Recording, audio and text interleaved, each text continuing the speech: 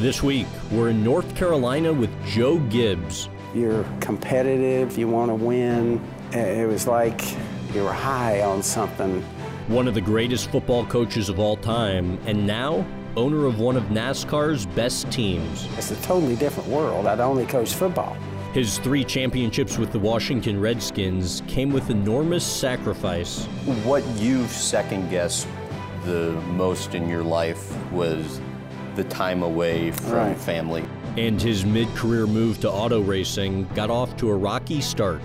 I told everybody I was looking for a different place to throw up. You know what I mean? I'm saying, man. But Gibbs has persevered through every struggle and opens up about the recent tragic death of his son. That was such a long, drawn-out process for JD. He just gradually got things taken away from him. All that's coming up next, right here on the In Depth with Graham Bensinger podcast. So I actually wanted to start it off by having a little bit of fun. In doing some of the preparation for today, I saw you used to get in a bit of trouble when you were growing up. And I wanted to take you back to some of those moments. We're not going back that far, are we? And get you to recall what comes to mind. The first one being an easy one. So you're in school, and we're getting a number of parking tickets. What was your solution to getting out of it? Actually, me and a friend, I won't bring up names so I don't get them in trouble, but we got together and we said, hey, let's just buy an old car, which we did for honestly, in those days, like $150. We bought this old Chevy. And we just take it then and park it all over the campus. We didn't register it in our name or anything. So this thing had about 100 tickets, But that was one of our solutions to the ticket problem at San Diego State. And I understand when people were sleeping, you guys used to have some fun in the alleys? I had one friend of mine that used to visit all the quarter beer deals, and he would kind of get wound up and have a few beers, and he would come home at night, and the back alley had everybody's trash cans out there. And I would be laying in bed, and I would hear him coming, hitting the trash cans all the way down the alley. And then he would just pull up sometimes and just get out of the car, and it would still be rolling. You know what I mean? So we have fun with that, but I can't believe you got into our background and picked that up. And you guys used to play like street bumper cars. Back in the day too, didn't you? That was, with that car. I mean, then we had our other cars down there that we didn't fool around with. That thing, though, was really, and I got to be honest, at the end of the year, I think we parked it on the side of the road and we were gone. And I don't know what all happened to it, but that was our solution to all the parking tickets. You once got into some hot water over tipping over, was it a lifeguard stand? Well, that was all the way back in high school, and all the football guys were in the pool, swimming pool, and it was a lifeguard there that just irritated everybody. And so, happened to be one day we climbed the lifeguard stand there, chucked him in the pool, and that got us in some trouble. So, I didn't get to go to the ceremony for graduation with my parents. Oh, really? One more story for you that I thought was funny. You hear about a house on a 3-acre farm. Take it from there. The farm, you got into that one. That was at San Diego State. And so 4 of us, we were looking around because you could rent an apartment, obviously. But we found this farm. It was about 3 acres, and it was up for lease.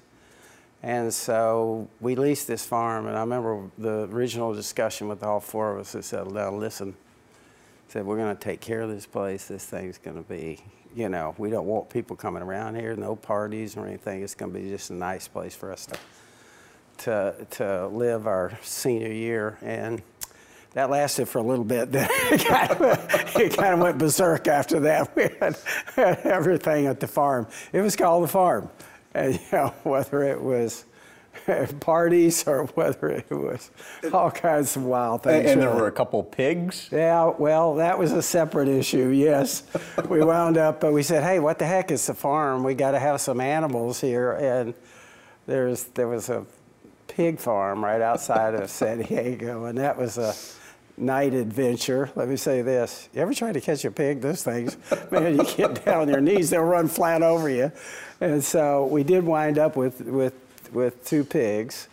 And, you know, it started out, everybody took care of them. We would go over to the local markets and stuff and get, you know, fresh, you know, vegetables and stuff and feed them. And then it got to a point where, you know, one of the guys would let them out and they would be in the house and a little bit of everything. And didn't you find out about them on the news? They got out and got on the freeway there, which was a huge freeway. And I was studying at a friend's house, you know, and so all of a sudden I look up and they said, yeah, we have an unusual thing here. So these pigs got out and they're on the freeway and they had all lanes blocked. And you see, all of a sudden you look and you see this little pig look around the corner from this pillar. And so I went, oh my gosh, the pigs got out. And so, of course, that was illegal. You weren't supposed to have them, I think, in the county. So, again, that was one where... Did they ever find out? No, they never found out. And I never went back, I put it that way. Wanted to get into some of the tough moments from your kind of professional career and how you got through them. The first one being 1978, you get this great opportunity, or so you think at the time, to be offensive coordinator for the Tampa Bay Bucks. Right. What ends up happening? Yeah, I was really excited about that. I was going back to coach with Coach McKay, who I had coached with at Southern California in college.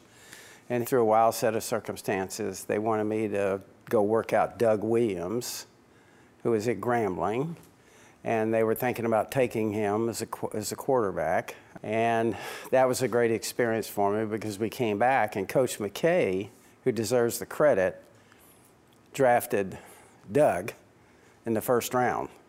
And I think he was the second black quarterback to ever be taken. He could have been the first. I could be off on that.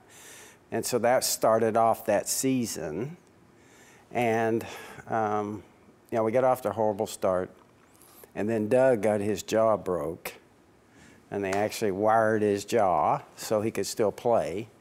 But that whole season just, you know, that was a tough time for me and for everyone. I think we won maybe 2 or 3 games. And so after that season, it was a huge decision for me because Don Coryell had went back, who I had played for, and then I had coached for at the Cardinals and had a close relationship with. He had taken over the Chargers. And I can still remember, I said, God, don't have him call me unless you want me to go. And so he called me the next day.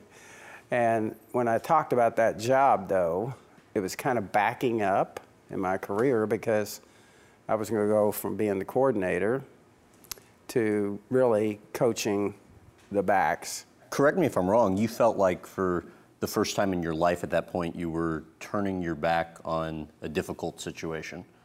Well, I felt like I was backing up in my career, which, you know, you say career, I mean, I'm coaching. But it is a career, and it was really important for me, and I had a desire at that point to be a head coach. I really wanted that, and I felt like the coordinator's position at Tampa would lead to that, which normally it does. Instead, everything fell apart. And then I wind up going to the Chargers, which, to be quite truthful, wound up being probably the greatest thing that ever happened to me. There was a wild set of circumstances there that took place that really kind of helped change my life, too. I had a spiritual father in Fayetteville, Arkansas, George Therrell. It was very important to me. When I was coaching at Arkansas, a little Sunday school teacher took me under his wing, and he became my spiritual father. You know, he would write me letters every week and kind of follow me. So when I made that tough decision to go back to the Chargers and leave Tampa, I said, I need to see George. I wanted to go and spend some time with him and just pray with him. And so I got on an airplane. We get snowbound in Fort Smith. And I was so frustrated. I said, I kept saying, God, what are you doing? And correct me if I'm wrong, but it seems like as close to a breakdown as you've ever had when this flight gets diverted. And well, what happened when the plane got diverted, I still said, I'm getting to Fayetteville. That's it. I walked out front, and there were two guys renting a car, and they said they're going to drive to Fayetteville. I think I said it something like this: I'm going with you. And I took my bags and just threw them in the back seat, the bag I had. And they kind of looked at me, and we get in the car. I don't know where they were from, but they'd never driven in snow, I can tell you that. They are all over the place. And we get about a mile down this freeway, and I said, hey, pull over. Let me out. I think they were happy to do that. I took my bags, climbed over a center divider on the freeway, get on the other side. I hitchhiked my way back to the airport. And so I go in, I sit down. I got snow on me, you know, and I said, okay, I'm not going to be able to get to see George. And again, I was questioning God. And so I'm sitting there waiting for my flight back to Tampa. And I looked over on the counter, and there was a Bible sitting there. How many times have you seen that in an airport? That didn't happen very often. I grabbed it, and I'd been studying the first chapter of James. I turned to it, and without me saying a word, a young guy about my age tapped me on the shoulder, and he said, I claimed that chapter in my life 6 months ago. And I went, what? Really? And he reeled off a story that paralleled mine almost exactly. It was a job he wanted. He had taken it. You have to take a big test. He went through all this process and everything. And he said, you know, in the end, he said, I just said to God, God, you know what I want in this job, but I'm going to turn that over to you, and I'm just going to trust you. Now, he's saying all this without me saying hardly a word. I got on that plane. I said the same thing he did. I said, God, you know, I want to be a head coach, but listen, I'm turning this over to you. I'm tired of trying to make this happen. I'm just going to put it in your hands. I go to San Diego. The person who was the coordinator there, 2 weeks later, got a head job in the NFL and left. Don Coryell called me in, and he didn't make me the coordinator, but he said, I want you to work with the quarterbacks. And, of course, we had Dan Fouts. We had great receivers. You have Don Coryell, this very progressive coach that throws the football. And it was the perfect environment to look good on offense. And 2 years later, I was the head coach of the Washington Redskins. So it was a real time in my life that, you know, I said to people, and I used it as a testimony, I said, a lot of people could say, well, that just happened. That just didn't happen. God orchestrated that, and I was blessed to have a chance then to be a head coach. You've an 0-5 start to your NFL head coaching career.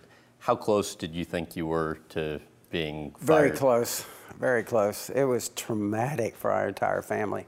You know, Coy, JD, we all moved there and started our new life. I said, man, this is going to be awesome. And I really didn't understand, I think, a lot about getting a chance to be a head coach, because I looked at it as, I'm going to get my chance. If I'm not successful, but at least I got a chance. I went into it with that idea. Then you go and recruit, you know, all the coaches. So they move all their families there. You got the Mr. Cook, who had taken a gamble with me, who had never been a head coach.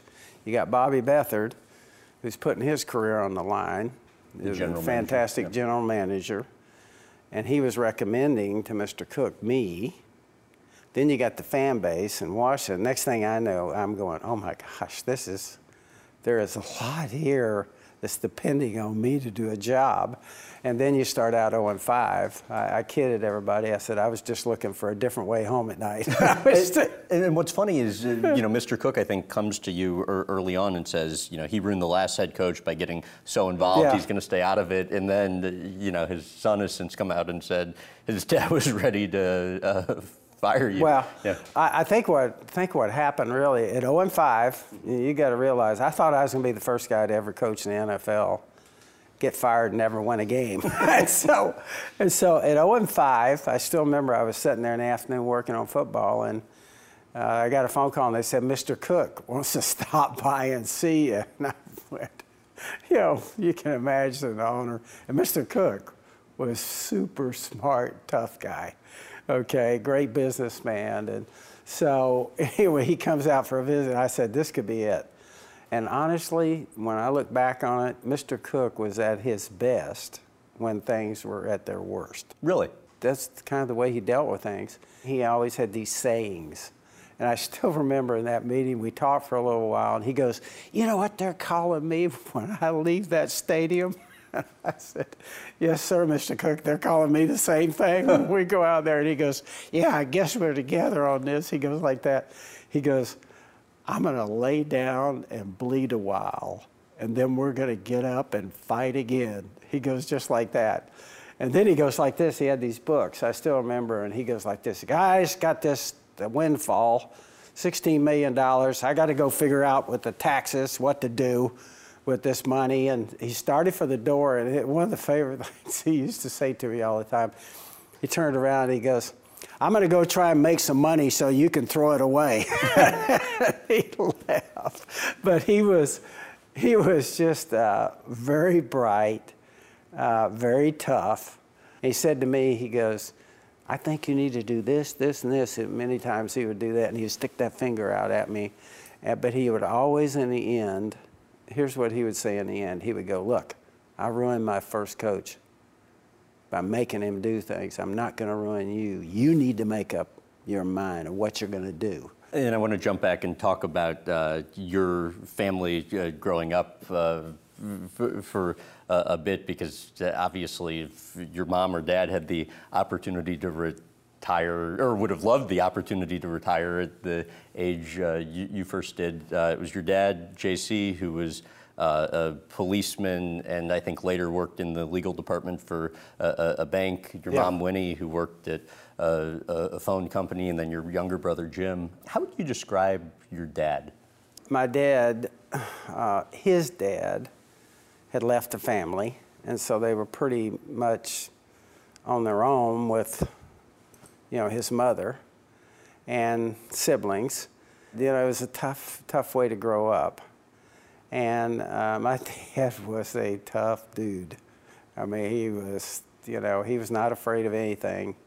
And he wound up, you know, going into to being a deputy sheriff there in a small town, Mocksville, North Carolina, and started his career in, you know, security and police work, and was a sheriff there. Eventually was worked the highway patrol for a little bit, was the malt beverage inspector for that county, and then eventually when we all moved to California, went to work for a bank. But I would describe my dad as a real character, not afraid of anything, felt like he could whip everybody, and probably could. He was, and so everybody in town liked my dad. But there were times where my dad was, you know, he'd come in with a cast on, and we'd been in fights, or, you know, got shot once, and he got in a huge wreck. How did he get shot? Well, once? he shot, actually, it was an accident type thing where they were out with some of his buddies, and they were, I think, in those days, it was bootlegging and stills and all that kind of stuff, and it was an accident. I think he got shot. But then he had a huge wreck, and crashing his patrol car going 80 miles an hour into a telephone pole. Yeah, that was scary for everybody, because he had serious injuries, and it was probably almost a year before he got back. He was chasing a bootlegger, and car got away from him, went into a telephone pole, and it was a serious wreck, and he was laid up for a long time. You come home one day, you just got in a fight with a neighborhood kid who was bigger than you. Why does he make you go back out to finish the fight? Yeah, I remember he was standing on the porch, and, you know, I came down the street. I think I was crying, and I don't know how old I was. I'm guessing like 7, 8, something like that. And so my dad was on the front porch, and he goes just like this. He goes, and I looked at him, you know what I mean? He goes, back up the street and finish this. You know what I mean? I think I went back up and got whipped again. You crash your car, end up at a juvenile detention center. Yeah. What happens when your dad shows up? That was not pretty. So my folks were out of town. I just got my driver's license, and I'm with a couple of buddies, and we did a thing or two we shouldn't have done, and I wind up in juvenile hall in Long Beach, and my folks weren't home, so they tried to call my folks, weren't there, so I stayed in there all night. And so the next morning, it was like about 10 o'clock, my mom and dad show up, and they take me into the superintendent's office.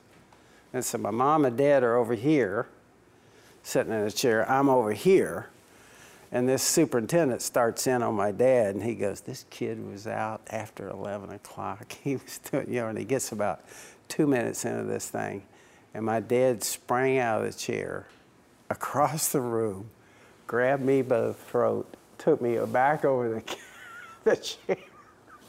He's got me in a corner like this, and he's going, raised under the arm of the law. I'm going to kill you right here. And so he choked me. About that time, the superintendent was trying to get him off with my mom, and they finally get my dad off of me. And I thought to myself, this ain't going to happen again. You know what I mean? And there was immediate correction there. And so when he got me home, he says, hey, I kind of lost my poise there, but he said, we don't want any more of that. And I says, no, sir, we're not getting any more of that. But thank goodness for my mom and the superintendent, because they saved me, I think. You put in your book that your mom, I guess because your dad would drink heavily at times, that your mom would have you and your brother play outside to just avoid witnessing some of it. What would happen when he was at his worst? No, I think my dad just had issues there, and there were times, he was always a dad. He was not, you know, he around our house and everything, it was just that he had some issues there with drinking, and so when that would happen, I kind of was spoiled, I said to people, because my mom would always insulate me and my brother. You know, she would give us some money, go to the show, to whatever, go to my aunt and uncles. You know what I mean? She would and so I kind of was really spoiled in a way, because I got almost anything I want, you know. But my mom was she was just really a saint. She just always protected us. My mom took care of us and watched us, and my dad was always the provider, even though he had some issues there. I guess you were playing baseball and umpire. Yeah. Did something to rub your dad the wrong way? Yeah, I was kind of on the side warming up a pitcher. And, you know, I wasn't in the game, and so they started this big rhubarb out on the field, and I yelled something, and the third baseman, who I kind of knew, he's kind of cross town, I kind of knew him, and so he said something to me, and so we get into it. And so I still remember we're wrestling, we're trying to punch each other's stuff, and we're on the ground, and all of a sudden I felt this arm around my neck like this, because I was on top, you know, and it was the coach from the other team. And about that time, he had his arm around it, and all of a sudden, he was gone. And I looked, and it was my dad had come out of the stands, and he had hit him. And then all the attention went away from me and the fight that we were having to my dad and the manager. And so the funny thing was, I get home, and I heard this. It was just classic, my dad. He was over, and he was leaning on the fence with a neighbor next door. And so I get out of the car and I start walking to the house. And I remember my dad goes like this. He goes, yeah, he said, me and the kid, he said, we had to take care of a few guys today over at the baseball game. So that was my dad. That's the way my dad dealt with things. So fast forward to your time with the Redskins, where you had a ton of success over the course of the 12 seasons, as discussed. You've said what you've second-guessed the most in your life was the time away from family when you were coaching. Why? Because I think I could have done it differently. Coaching is every minute that you have, there's something else you can do to be getting ready for the next game. We have film and video stuff, so you always can be studying something. And so the tough thing about coaching is if you got 10 minutes, you stick something in there. You need to be doing this, that. You're getting ready for short yardage, goal line, whatever it might be, working with the staff. And for me, it kind of wound up just late into the night, you know, before we finished things. And we all kind of on offense did everything together. And that takes a long time to go through short yardage and goal line and third down and all the things you do. So it wound up just consuming so much time. And so I really, Monday, Tuesday, Wednesdays, didn't go home. And then I had Thursday night was my night with Pat, and we would go and do the TV show that we did and go out to eat. But then I had Friday night, try and catch up on your sleep and go to the football games for my kids. And so you wind up with that. You know, you're competitive, you want to win. So many people count on you. You're driven. And I used to be like, you know, on our Monday nights and Tuesday nights and Wednesday nights, it was like you were high on something. You were so worried about the game plan and working and you know, so it was, you're driven by that. And so I guess in explaining that, I think what I felt like I could do is do it differently. Now, when I came back the second time, I tried to do it differently and it didn't work. I wound up right back in the same place again. So you say you could have done it differently, but what's the likelihood if you had, you could have had the same amount of success that you did? That's always the question, okay? So do you back off something and you're not as successful, you know, and you lose games? That's always the question. I don't think we have the answer to that.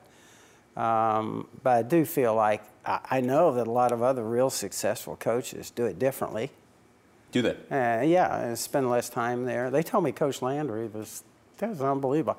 I went out to Coach Landry, and I look over there on the sideline. That guy, he had that hat and that suit.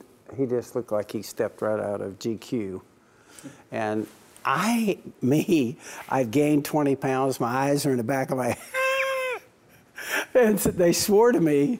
He got in early, and the man structured their defense. He had a creative offense. I don't know if you remember or not. Remember how they used to shift and all that kind of stuff? He did all of that. And they said he's sat in the special teams meetings too. So here's a guy that was probably really and truly just brilliant in football. And he swore he went home at 9 o'clock. And so I'm sure that there was other ways to do it. It's just that our way, the way that I felt comfortable with. And I just couldn't make it go any other way. Why did you grow to hate clocks? I wasn't, you know, somebody that had a lot of rules and regulations, and I guess clocks were kind of a part of that, you know. So obviously I wanted things done on time and all that, but our clock for the coaches, we used to laugh. We're first go around at Old Redskin Park. The trash trucks came at 3 in the morning. And so we'd be working, and I'd hear, and there'd be, you know, there'd be trash trucks outside. And I would say to the staff, I go, well, guys, I guess it's time to go to bed. When you were coaching, what was the typical Monday through Sunday schedule from just an hour perspective and sleep perspective? Lots of times, if we won games, I would give the players 2 days off, Monday, Tuesday, and they would come back Wednesday. Sometimes Mondays, particularly if we lost games, we would come in, have a light workout, watch the film, get all that out of the way. And then Monday night was a long night because we started the game plan and the preparations, for the coaching staff. And so, and then Tuesday was the day off for the players always. And so that was real hard work day. And for the coaches, and it was late night because you're trying to finalize the first part of the game plans and first, second down and third down and all of that. Then Wednesday, the players come in because that starts in early morning meetings, The players go home 5 o'clock or so in the afternoon after practice. And then it's late night because you're finishing the next phase of the game plan. And then we'd repeat that on Thursday, pretty much the same thing. So Thursday night, we would try to have everything done after practice on Thursday. Fridays, come in, do all the final preparation stuff and everything, practice and everything, and then try and go home Friday afternoon right after practice. And then Saturday was travel day if we were playing someplace, or if we were in town, I would come in, rewrite the game plan, we'd go through our walkthroughs and everything in town, and then we stayed at a hotel there in town. So that's kind of the schedule during the week. How much sleep do you think you were averaging? It's funny, I really, I don't think I needed a lot of sleep. I took a nap during the day. I left that out. So at lunchtime, I'd try and get 20 minutes or something. But it's like I said, you're high, you know, it's so important, and you're pushing, and you can't relax until you get things done, and you're hoping to have a good game plan. So it's kind of like you had energy, and you were after it. How do you think the hours, if at all, affected your health?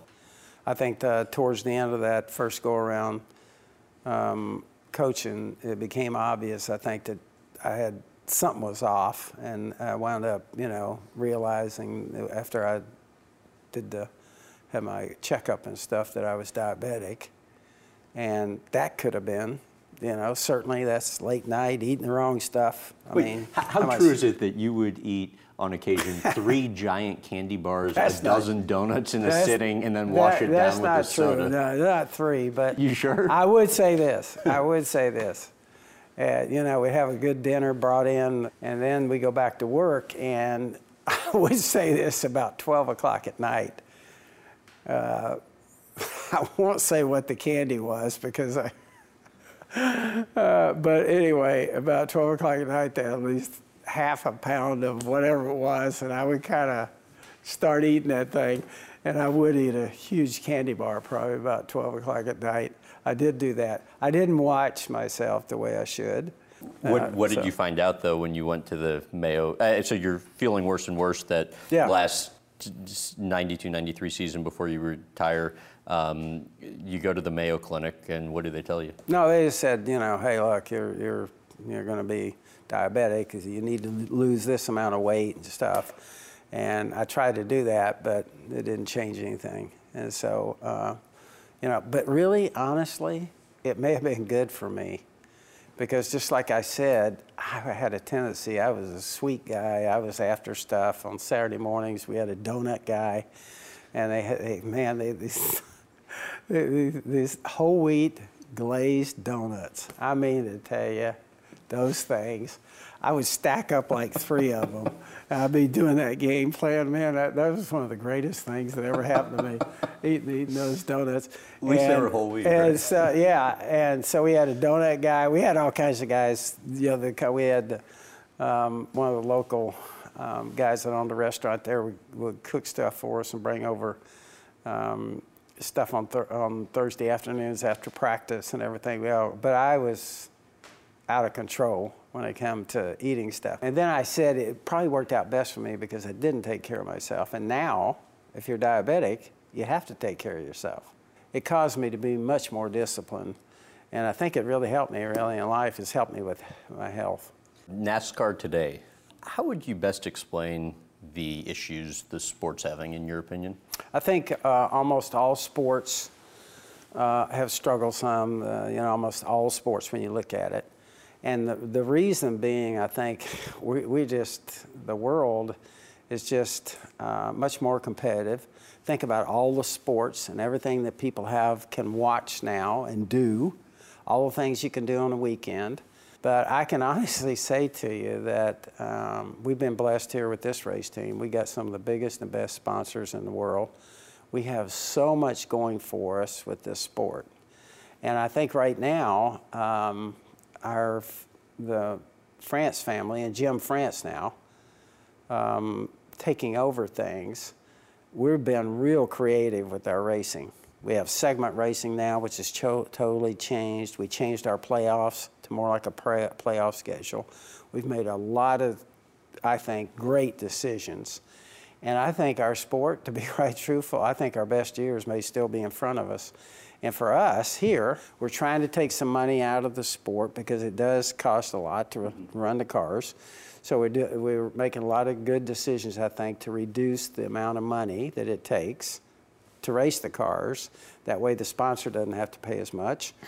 And so we got a lot of things like that. It's like I say to everybody, pro sports, the two I've been in, change at roughly 30% a year. The NFL did. They got caps now. They shortened the draft. They got all these things going on. The NFL is changing. The rule changes, all the things with concussions, all the stuff they got going on. Over here, it's the same thing. Right now, we're redoing some of our stadiums. Our numbers were up in Daytona. They're up in Phoenix, brand new facilities that they're doing. Right.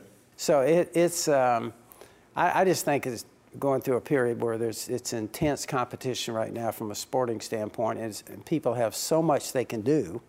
And then TV is so good, okay, that they like staying home on their couch with the Coke. And so it's all those competitive things. And there's part of the challenge, though, TV and just the declining audience across the board. 2018 season, 27 of the 31 non-delayed Cup races saw TV ratings declines from the season prior. 26 posted decade low or all-time low numbers. How do you think you fix it? Okay, well, I think we're on our way to fixing it right now. Daytona, they completely rebuilt the stadium there and everything in Daytona. It's a pristine, beautiful place. I think we were up 8%. We turn around at Phoenix, I think we're up 4%. I think, best I know, I think 3 of our 4 races this year were up. And so I think it's part of, we got a new package we're racing right now to appeal to the fans. It's a new high downforce package that puts the cars closer together, more passing. And like I said, we put in segment racing. I think this year our numbers are up. The next 2 years, track contracts are up. The Race Team Alliance is coming up. TV contracts are coming up. Will all need to be renegotiated. How do you think the next 2 years will impact the sport? I think very, very important. I think there's a lot going on right now, and the things that you just mentioned are all coming up. Our TV package is farther out, okay, but that's also a huge deal. If you think about our sport, our TV package is, you don't have big companies like Toyotas and Chevrolet investing in a sport and doing 10-year deals unless what? The sport's showing that they believe in it. I think the next 2 years are going to be critical. I think we're working extremely hard on it. We're in meetings constantly talking about what the car of the future is going to look like, modernizing the car, taking money out of the sport so that it's more economical to race. So there's a lot going on in the sport right now, but let me say this. The 2 sports I've been in, there's a lot going on every year. And that's part of pro sports. They're constantly trying to adjust and give the fans what they want. We got a fan base that's unbelievable. Battle tested. We have Fan Day here at Joe Gibbs Racing. All the fans going to get on that weekend is an autograph of all of our drivers and riders and all that. They're going to be here. They stay here, some of them, overnight. There's a lot going on right now in our sport. And it's a big responsibility, but the people here built this, really. It wasn't me and Coy and JD and all the original guys. It's family owned, but there's a huge responsibility to all the people. We got people here, we give out awards every year at Christmas. We give out 20-year awards, a bunch of them. And we got some people been here 27 years. 7 of those original 17 are still here. Wow. And so I'm just saying that it's a family business, small family business, but it's hugely important to all of us. I love it, the fact we get to go every weekend and try and beat the best people in the world racing cars. Right. And we're racing NASCAR. And I'm going to ask you about some of that coming up. I wanted to first touch on Toyota. You wanted a company that you could have a relationship with as opposed to one that was just writing a check. How much was it a game changer for you, the relationship with Toyota? Actually, GM was great for us. And when you think about it, I was a football coach. I didn't have anything. I didn't have a driver, race shop, and nothing. And so we went and sat down with GM, and they said, hey, we want to be a part of this. We welcome you into the sport. And they stepped up as our manufacturer, and we were 15 years with them and won 3 championships over there. And so we got so much that we owe to GM. What happened in that process, though, they got some heavyweights over there. They got Richard Childress won a bunch of championships for them. And then you got Rick Hendricks in that group, and Rick has won, you know, all kinds of championships. So we were kind of setting as third in line, if that. And so when Toyota got in the sport, and they started the right way, and they started in the truck series, but when it became obvious they were going to move up to Cup, I think our discussion with them, we kind of said, well, this would be a chance for us to maybe be a premier team with somebody and a great manufacturer like Toyota. And they have been just absolutely, you talk about a partnership and developing relationships with people. They love racing inside of Toyota. And of course, they're a premier company and first class, and we developed a real close partnership, and it's been awesome. I believe they build the Joe Gibbs Racing engines in Costa Mesa, California. I don't think at the time that had ever been done before. Your initial reaction when that was proposed and how you eventually came around to it? With us, we were doing our own motors when we first got in a relationship with them. But then they have a complex out in Southern California, and it's dedicated to motors and performance out there. And it became obvious they can do a better job than what we could do here. And so that was our reason for switching. We still do our Xfinity motors here, so we still have our motor room and do some of the motors for our Xfinity and for some other people. But they're first class in everything they do. And the whole company is very competitive. And of course, America's a big deal to them. They're really building more parts for their cars here in America than any other manufacturer. How's the relationship evolved over time? Really, what happens in a relationship like this is you go through tough times and you go through the real good times. But those tough times test you. And we've gone through that with Toyota. We had a situation for a while there where we were having some quality control issues with our motors, and we weren't, you know, performing very well. 2015, we had a horrible year. We made some decisions here about not building a chassis for 2015. We thought there were a lot of changes, and we didn't want to get caught up in that. So we made some decisions here that really hurt us in 15. You go through a whole year like that, and that was our fault. And when you look at that, that's what tests you. And what's happened with Toyota, every single time we've been through something tough, they just are right at our back, and it's been the same for us. And we're long-term with them, and you know, you fight through those tough times that really test you, but you also realize you come out the other side of that knowing you got a real partner there, and somebody that looks at things. They're not looking to blame somebody, they're looking to fix it. And we've been getting whipped on the racetrack at times, and their approach and our approach is, let's go to work. You know, we need to go to work and catch these guys. Before you retired the first go-around from the NFL, I think the couple of years or so leading into that, you were plotting out what you wanted to do in racing. What exactly were you looking into? When the boys came along, JD and Coy, both of them, they loved everything with a motor on it. And then we would go to the races. You know, I would take them, we'd go to the races, and we developed friendships in drag racing and NASCAR and what have you.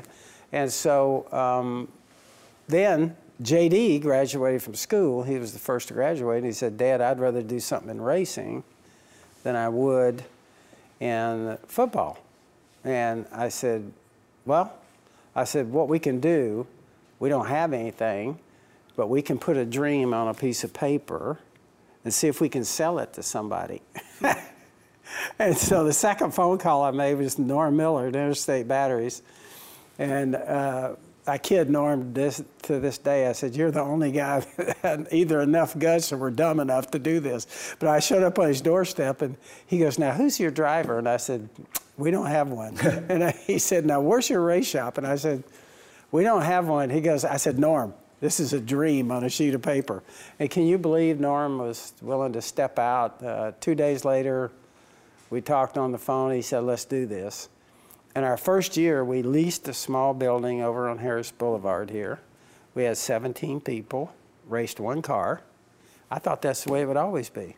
JD, Dave Alpern, who's now our president, and Todd Meredith all went down there to work. They didn't even know what to do. They were just out of college, you know. And Don Meredith was a good friend of mine. We'd started some things in the Christian ministry and stuff. And I said, Don, would you go down there and kind of oversee this thing when we start it? And that's how we started. I understand early on your number one principle was budget. How so? When we got in racing, obviously people go, you're doing what? Mm-hmm. Getting in racing? What are you talking about? That's not a business. And so when we got into this, I was kind of scared. So Norm, we got our first sponsorship stuff. And about 6 months into that thing, I get a phone call from Don Meredith, who was kind of overseeing everything from a business standpoint. And he said, I need to meet with you. So we go to eat at the Palm. And so I'm about to take a bite of my swordfish. And he goes, we're $250,000 in the hole. And I went, what? I think that's the number, he said. And I went, are you kidding me? I said, this is, I had absolute panic. And so I told him, I said, hey, listen, we got to go back. We put everything underneath Jimmy Makar, who was our crew chief at that point. Made some changes, and we said we got to make it with this. You know, we can't go farther in debt. So from that point on, you know, we just started working real hard, watched the budget, and started building things slowly. First 3 years, I think you only win one cup race. How concerned were you at that point? I was concerned after the first year. Why? Because it's a big step. Financially, you're stepping into this, and you know, you don't know if you've got enough money to make it go, and do you belong? I mean, it's a totally different world. I was scared to death to come and do something else. I'd only coached football. And so when we stepped over here, the whole first year, we didn't win a race, and I think we finished second maybe at one, Bristol, I think, with Dale Jarrett. And so we go into the second year, and it was traumatic. I couldn't tell you how uptight I was. And what took place there at Daytona the second year was kind of life-changing for all of us, and was one of the greatest experiences anybody could have. In those days, it was more kind of freewheeling with the pit crews and everything. So after the first year, we didn't do very well. We said, we'll put JD changing tires. And so, you know, our very first race is the Daytona 500, our Super Bowl. That race starts, the next thing you know, man, we're up front a lot. And I go, oh my gosh, you know, we're going to have a chance. And then it dawned on me. I said, this thing's going to come down the last pit stop. JD's changing tires. It's our first race. It's the Daytona 500. We're going to have a chance to win. I told everybody I was looking for a different place to throw up. You know what I mean? I'm saying, man, this is going to be. And so we tell this story because it really happened just like this. We come in for the last pit stop, and sure enough, Dale's up front, Dale Earnhardt's up front, all the hitters. They come in for that pit stop. I knew how critical it was. They go over the wall, Todd and JD, they change the front tire. They go to the rear tire, and JD hits about 3 lug nuts, and they drop the jack, and the car's gone. And he stood up, and Todd looked at him, and Todd goes, "Did you get those tight?" And JD goes, "I got 3 of them tight." And so Todd says, "Can we make it on 3?" And JD looks up at Jimmy Makar, our crew chief, knowing that if he tells him we got loose wheels, he's going to get killed. He goes, "We're getting ready to find out." He goes like that. And can you believe it? That car goes back out there, and Dale won that race. And we didn't even know where a winner's circle was. We were running all over the place. We don't even know what's going on. And I think that race kind of verified to me and to all of us, well, maybe we belong. So you get a call, you alluded to this earlier, you get a call from, I think, an old college buddy when you're coaching the Redskins telling you about this Oklahoma opportunity because of the booming oil business there. To your wife's credit, I think she discourages you from doing it. What happens from there? Well, I made a huge mistake in life.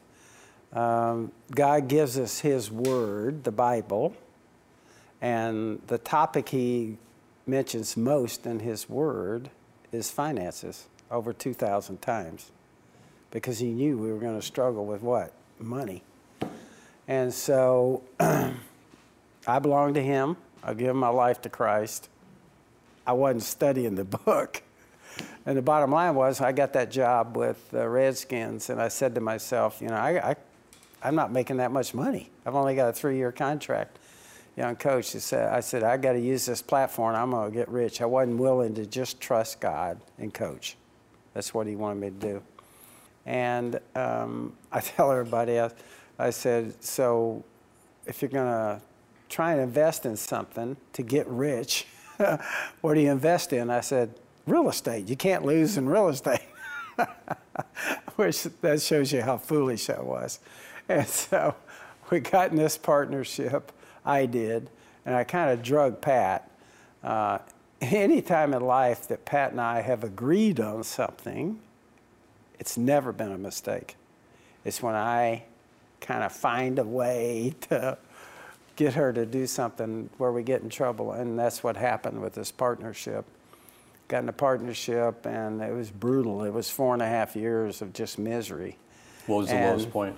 When we first got in it, I was still coaching. I was going to let those guys manage it. I was just going to be an investor in it. And then we started getting late notices.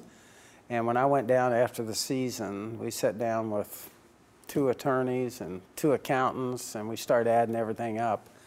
And this thing was deficiting at $35,000 a month in interest only. This thing I was bankrupt. And so that was the low point. You know, when I had that meeting, I remember getting down next to that bed in Norman, Oklahoma that night. The tears are rolling, and I said, God, I've been a fool.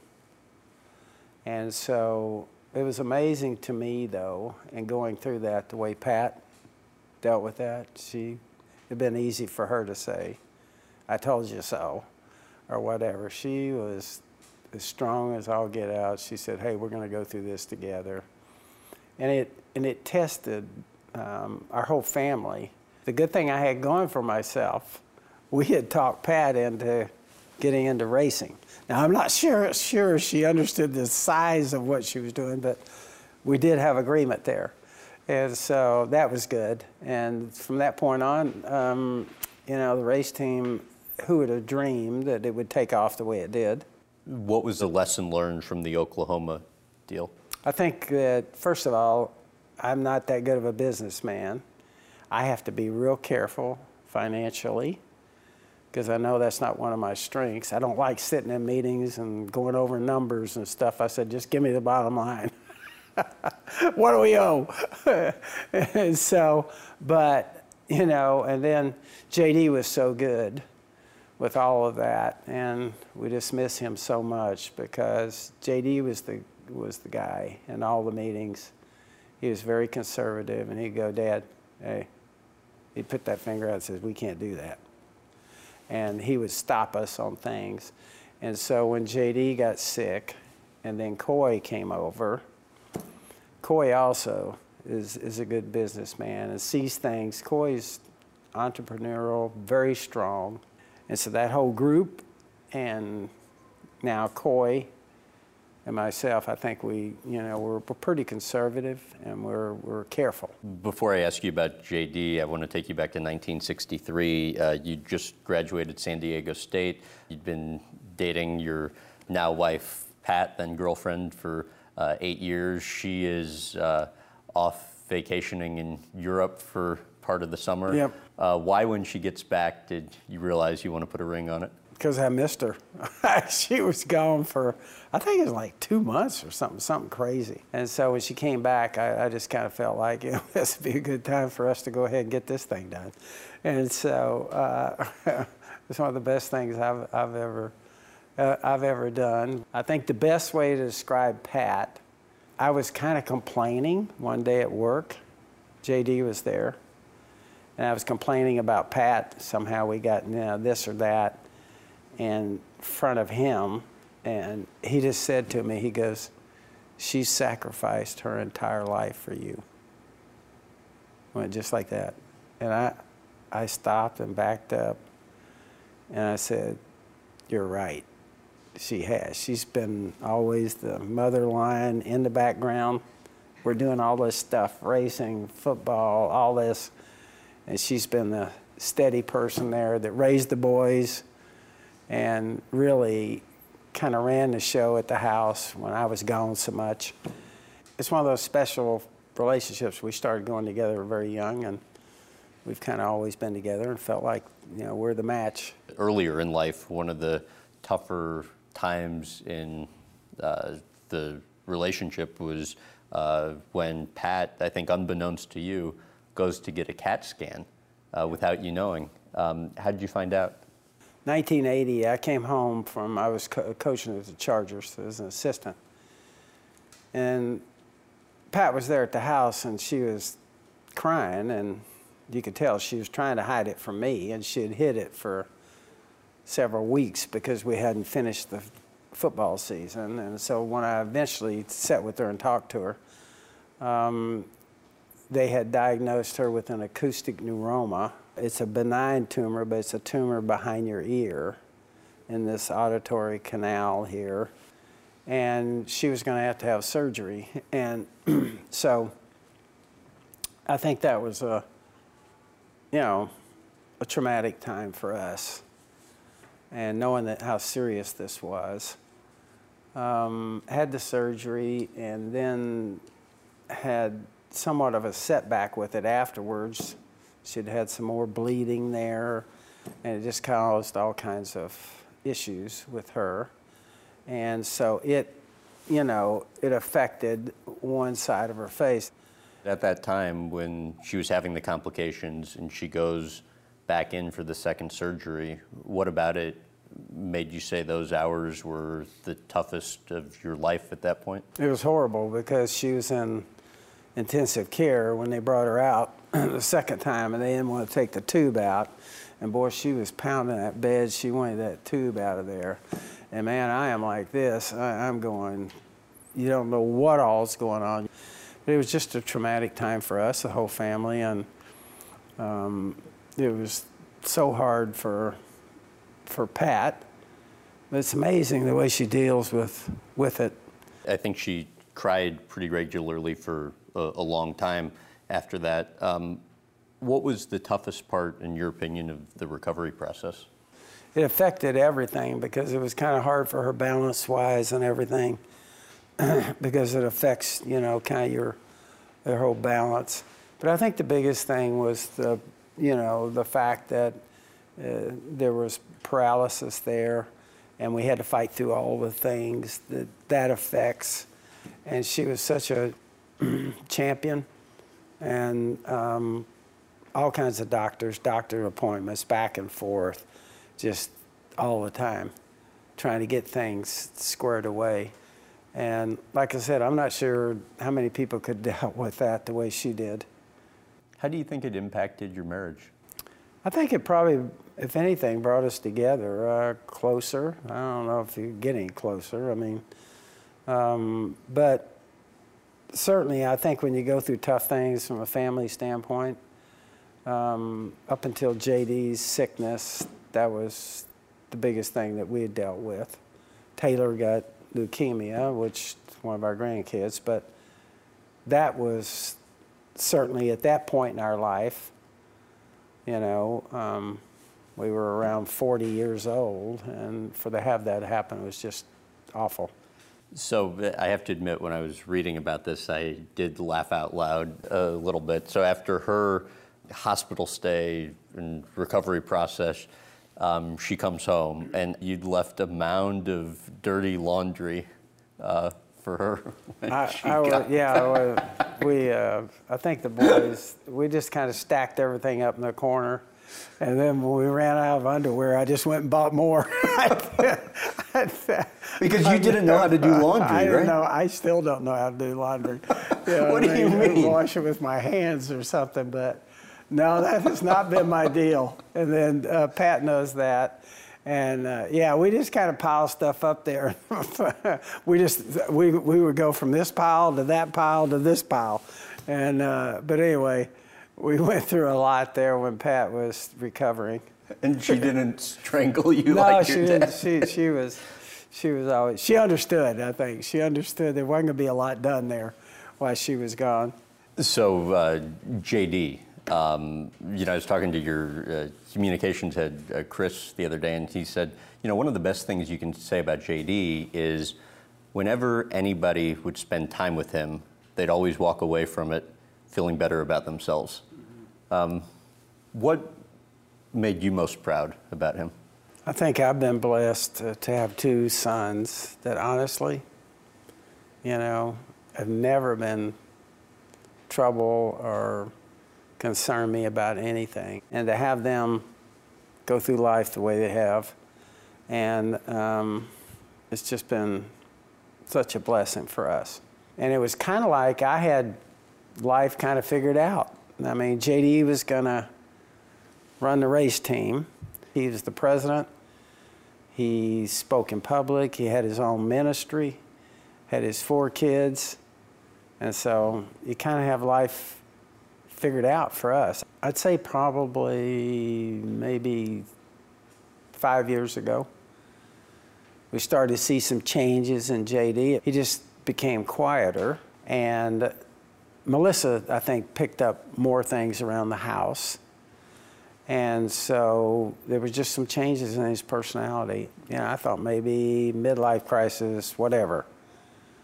You know, I went over at one point to Melissa and I said, you know, if JD wants to do something else, you know, that would be fine with me. And I remember when that day she said, I think it may be something physical.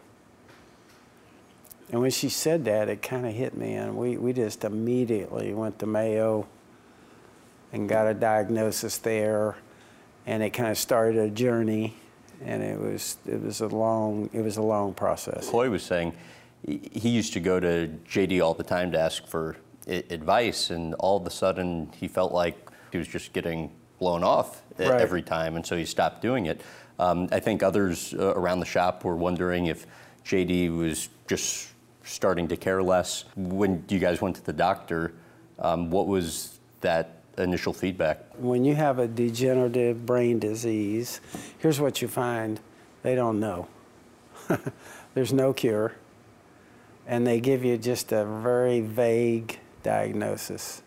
There's not a lot of doctors who want to go in that field because there's no cure. And so when we got that, I think it was just a process. We wanted to do every single thing we could to help JD, to fight it. And it was just all of us trying to work our way through it. How did you see it initially affect him, and how did it progress over time? I think he was just quieter.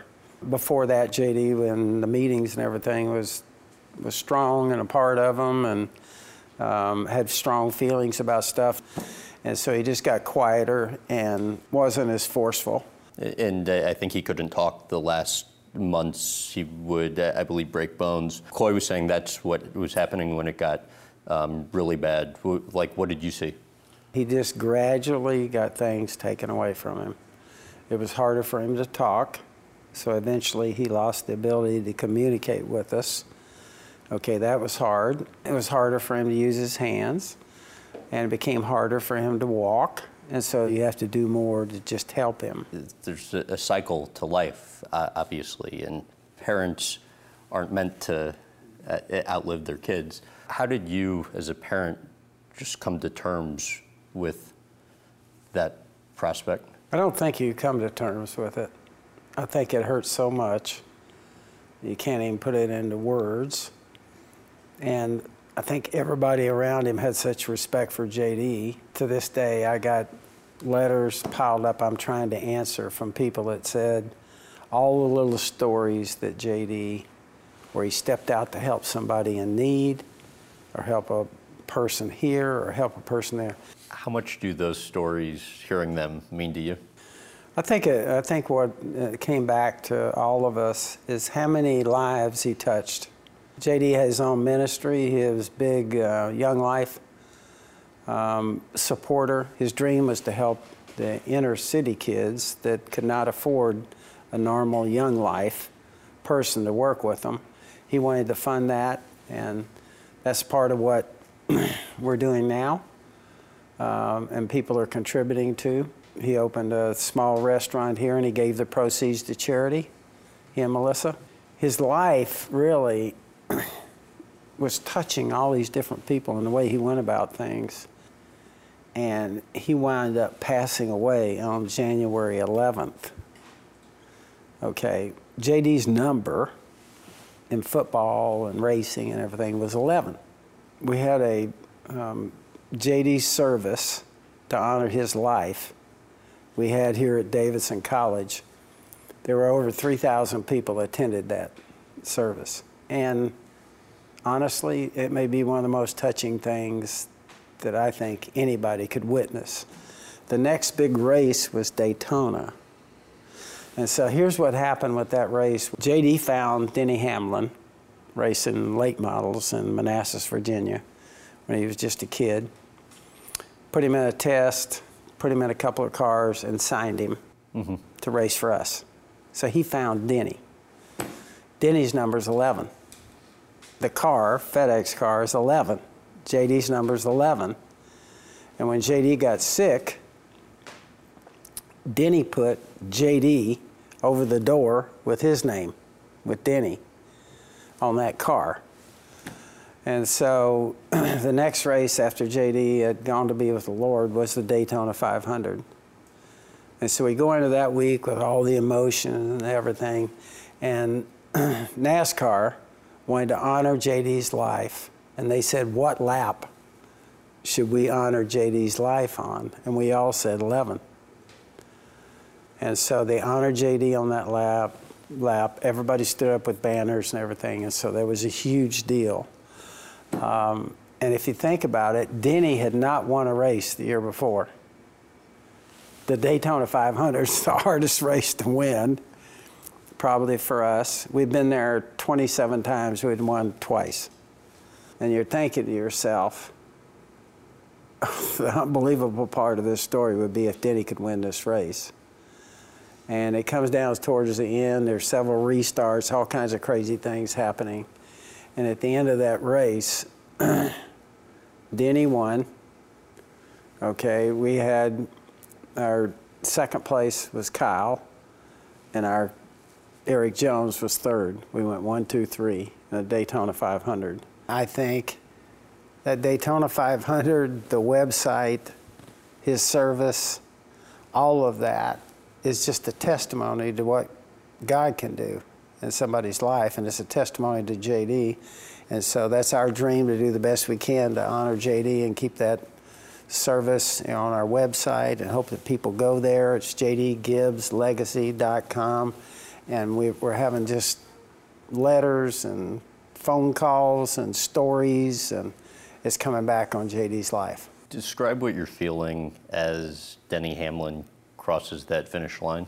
There's a lot of people that witnessed that race, and when I see them or talk to anybody, they go, hey, you can't deny that God was overseeing that race and was a part of the way that thing played out. Even the guys racing against Denny said it. I think we were racing against more than cars tonight. And so it's just one of those rare things in life where you just see something that you know God oversaw that race. And what happened? The day after he passes, you said you woke up with mixed emotions. I did, because having seen JD, he was he took such good care of himself. And then to see all that just kind of gradually get taken away from him, I woke up the next morning and I had mixed emotions. I missed him so much, you can't even put it into words. And there's such a hole there. But I stopped and thought about it. In heaven, where he was with the Lord, he could eat a good meal, which he couldn't hear, use his hands, which he couldn't hear, go for a long run, and then visit with friends. How important has your faith been to you in all of this? It would be hard to get through something like this if you didn't really understand that, and sometimes you don't understand. I didn't understand. That was such a long, drawn-out process for JD. You know, it was God's time, and we don't understand why. But we do know this, that our time here on earth is very short. Our time in heaven is forever. It says God is creating a place for us. It's going to take us 1,000 years to begin to appreciate heaven. That's how great it's going to be. What role does faith play in your life, and how did you get to that place? I think what when you realize that you belong to the Lord, He's your Lord and Savior, then the promise is, in the end, everything's going to work out the best for us. And JD, we know that that's heaven. There was suffering, which, you know, we definitely can have some suffering here on earth, but it's going to be short. It's going to be physical. And yet we have heaven, which is going to be spiritual and forever. And so I think your faith, it is that fact that God knows everything that's in my life. When I look back, the financial mess, He took me all through that. There was a reason. The occupational struggle I had, there was a reason for that. I wind up getting to be a coach and on the race team. He walked through that, and there was some heartache and all that. Here on earth, we inherit everything when we give our life to Christ. And Christ had two things. He had suffering, and He had glory. We inherit both those. We get everything that He has when we give our life to Him. It gives you great confidence, I think. Like in football, you got guys getting hurt, fumbles, all the stuff you can't control. Then I come to racing. It's exactly the same thing. God's got me just where He wants me. The two things I've been in, you can't control. There's stuff, people, all the different things are happening. Just shut up and live your life, because God's got you right where He wants you. So I think your question was your faith. And I think the fact God knows everything that's in my life. And so, in the end, I'm going to be fine. So the remaining moments we have, I'm going to talk to you about some of the charity and then a couple football moments, and then we'll wrap up. Youth for Tomorrow. How did the idea come about for it? When I was coaching in Tampa, I got involved with some kids that were going through the court system, and you go down and try and help them and what have you, and spend some time with them. I go to Washington. I wind up being the head coach there, And I kind of felt the same thing. I felt like I was drawn towards kids, and particularly teenagers. So I'm sitting in my Sunday school class, and I said, I'd like to get involved with inner city kids in some way, or kids going through the court system. I just said that. And the guy sitting in the Sunday school class goes, that's my business. He said, I have 2 condos downtown. I house kids that are going through the court system. And I said, really? So we started going down on Sunday mornings and, spending a couple hours down there. And some traumatic things happened. There was one kid that came, this always hits me, he was probably 15, 16, big kid, and he was going through the court system. And so I go down for about 3 Sundays, and the 3rd Sunday I had one of the people that were supervising those kids had his daughter there, and she came in and was reading out of this book to me. And so then she left when we started our session, and after the session, this kid walked over to me, and I looked at him, and he was crying. And he goes, I wouldn't be here if I could read. He said, like that little girl? He said, I can't read. A job application, I have to take it home and have somebody else fill it out. And I was looking at this kid, and 15 years old, and how did this happen? He falls through the cracks, nobody to help take care of him. And I said, we ought to build a youth home here in D.C., and if we did it here in D.C., a lot of other cities might see it and pattern themselves after it. And I said, we need to do it with private funds so we can teach godly principles. And today is a whole campus at Youth for Tomorrow. And we have probably over 100 kids on campus. We have a Mommy and Me program for pregnant teens. We have sex trafficking girls that are put there. We have girls' homes, and it's a whole campus now. What impact have you seen it having on the people it serves? I think it's helped change kids' lives.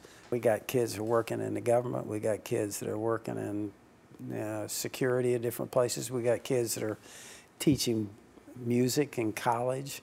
We got phenomenal stories. The Game Plan for Life's North Carolina Field Ministry program. I think it was 2 days before the Daytona 500. You are at an Orlando prison, standing on a muddy field. It's drizzling, and you're speaking to the inmates. What do you remember saying and then witnessing as you're talking?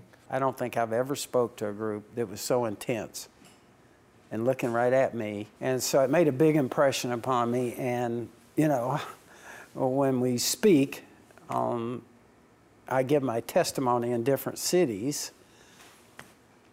We started saying, if there's a prison there, after we speak in the morning, we'll go to the prison. Mm-hmm.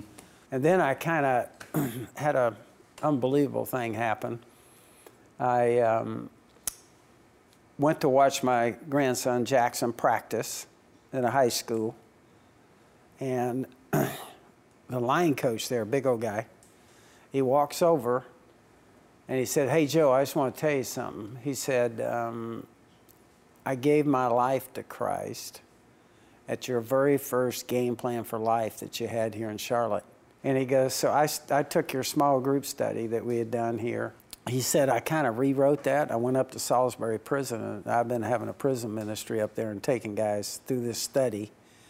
And they give me like 8 to 10 guys, and I take them through this study for 10 weeks. And he says they're begging to get in it. They line up, the prisoner. I said, Mark, that is unbelievable. And then he had a dream.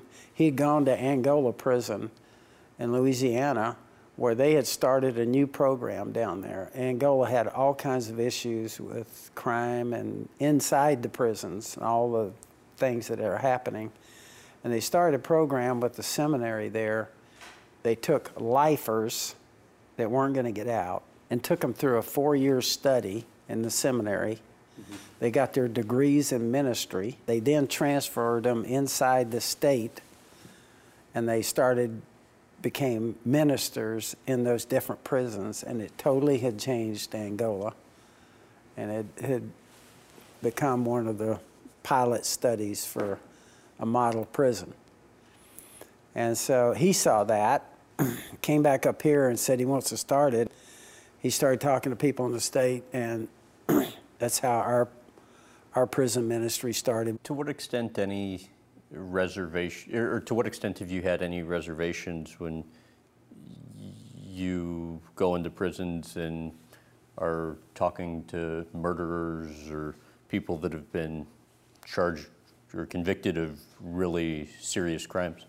Honestly, I never felt ever threatened or, like I said, when you go in there, all those guys, so many of them say, "Hey, Coach, thanks for coming. Really appreciate it."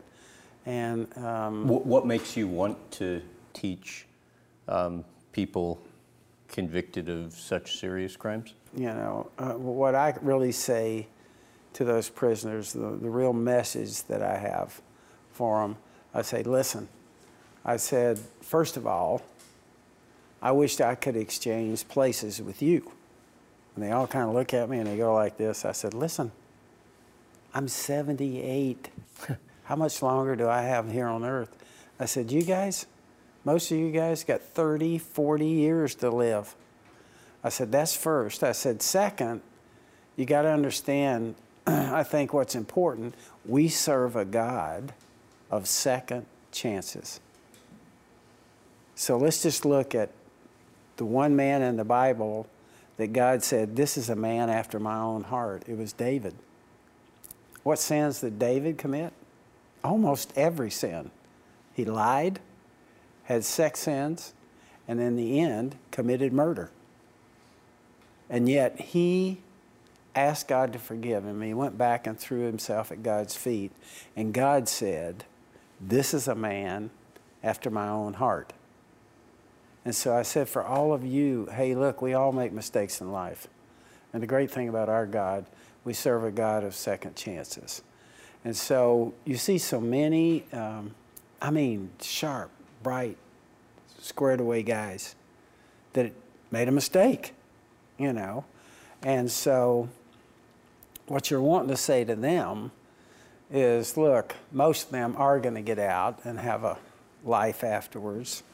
And you hope that, you know, by giving their life to Christ, they can understand they're going to get a second chance and hopefully get out, have a huge impact on their family, their kids, which most of them obviously have kids and they're really concerned about them. These are guys that are looking at life and they know that their life could end almost at any time. They're dead serious about it. And when you talk to them, I think they get it. And so that ministry, I really, really enjoy getting a chance to go in and speak to them. And I think he really makes a difference in their life. I believe that. You've said your life has been about picking the right people. Yeah. How so? Well, first of all, if you think about coaching football, all right, what's the most important thing I did? It was pick the right 45 football players. And if I pick the right guys, they're going to make me look good. So that starts it off right there. And then the assistant coaches that you pick, you know, they're going to do most of the work. It's not going to be you, so they're going to make you look good. I came over here, and it's the same thing in racing. You pick the right people, they're going to make you look good. What do you look for? I mean, just in terms of qualities. First of all, it's character. This always comes first. So when we got ready in the draft room with the Redskins, all the players are stacked by position. And I used to go in there, and if you had a little orange sticker, it meant that person had had an issue in his background, a character issue or something had taken place in his background.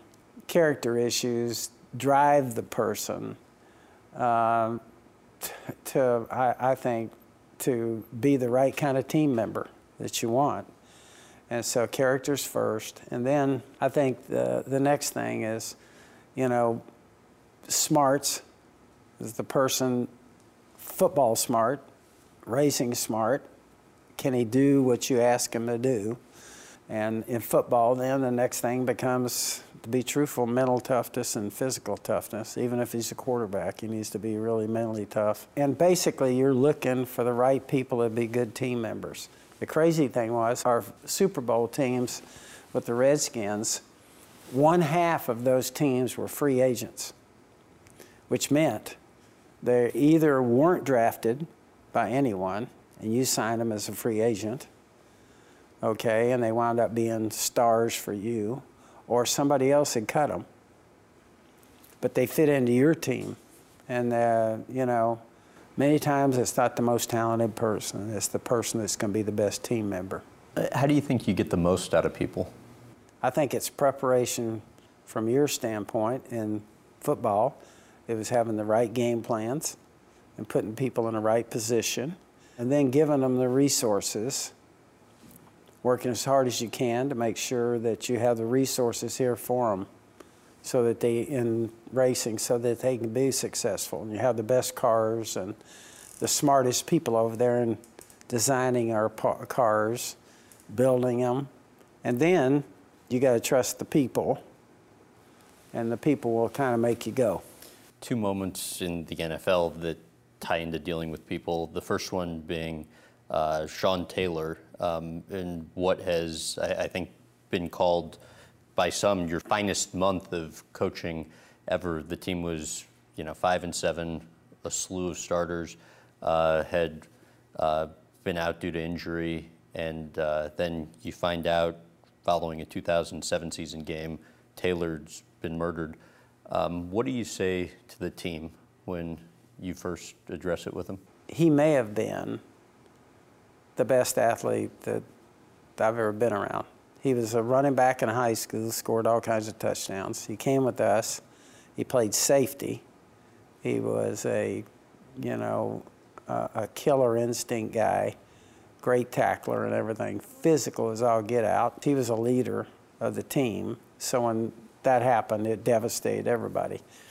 I don't think you know how to handle that. You just do the best you can. Some of the guys that were real close to him on the team got up and spoke.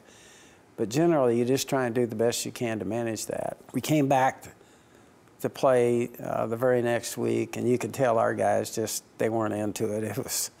It was hard. It affected everybody. And then we had to win 4 in a row to get in the playoffs. And I said, those are probably 4 of the best games I ever had a football team play. We played the Bears on a Thursday night, and we beat the Bears.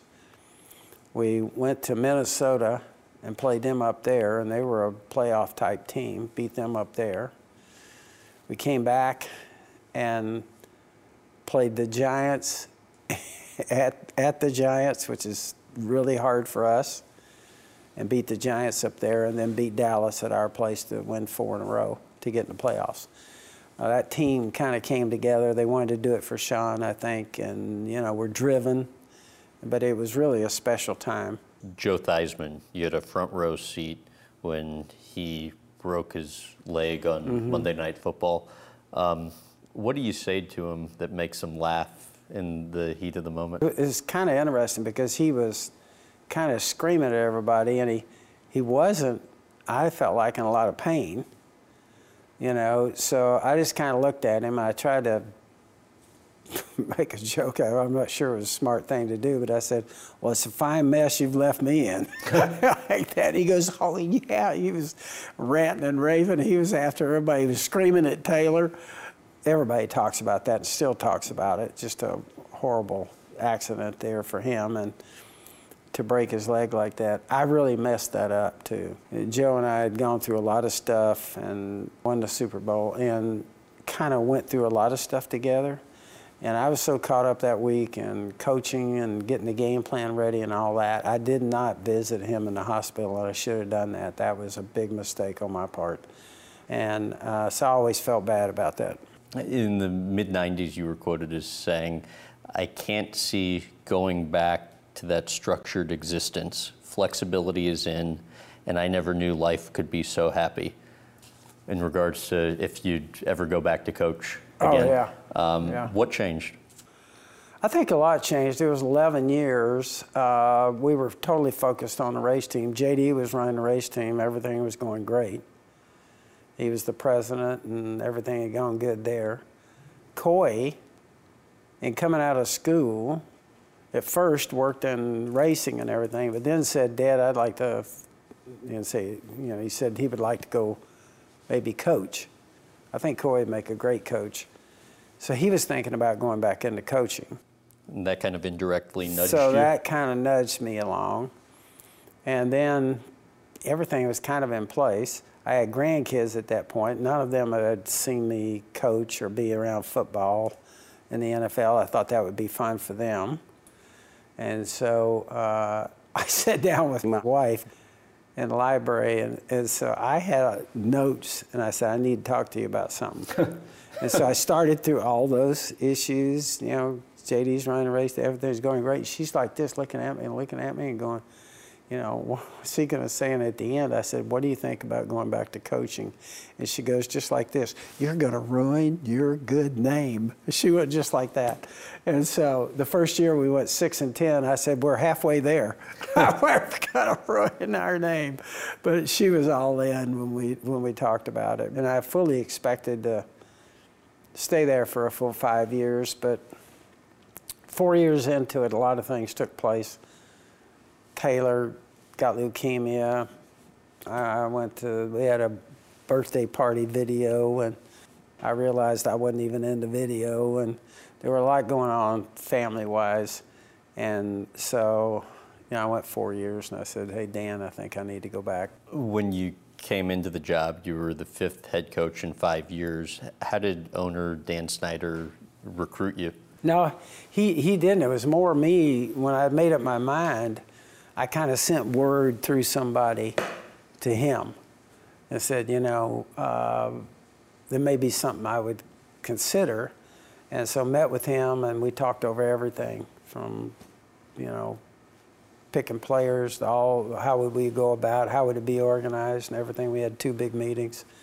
And I think it became obvious to me. I said, hey, look, I think Dan is somebody that will, as an owner, support me and give me everything. And that's exactly what happened when we were there. How did the challenge of coming back compare to what you would have expected? I think everybody, they kind of asked me, what do you think's changed in the NFL? And so I told them everything. I felt like everything's changed with the exception of one thing, human nature. People never change.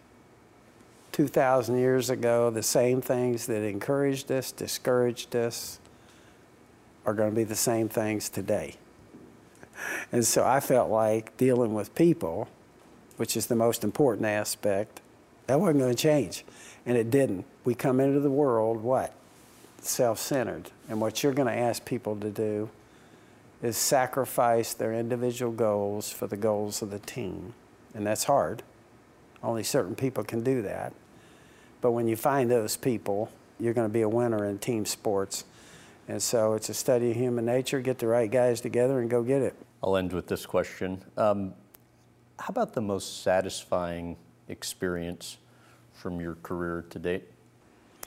The most satisfying thing that happened to me was the Daytona 500 this year, where everything that took place in JD's life that led up to that. And it was everything about NASCAR, honoring JD.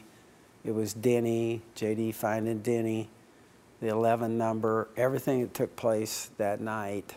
And for have all those circumstances take place, and what a miracle that would be to win that race.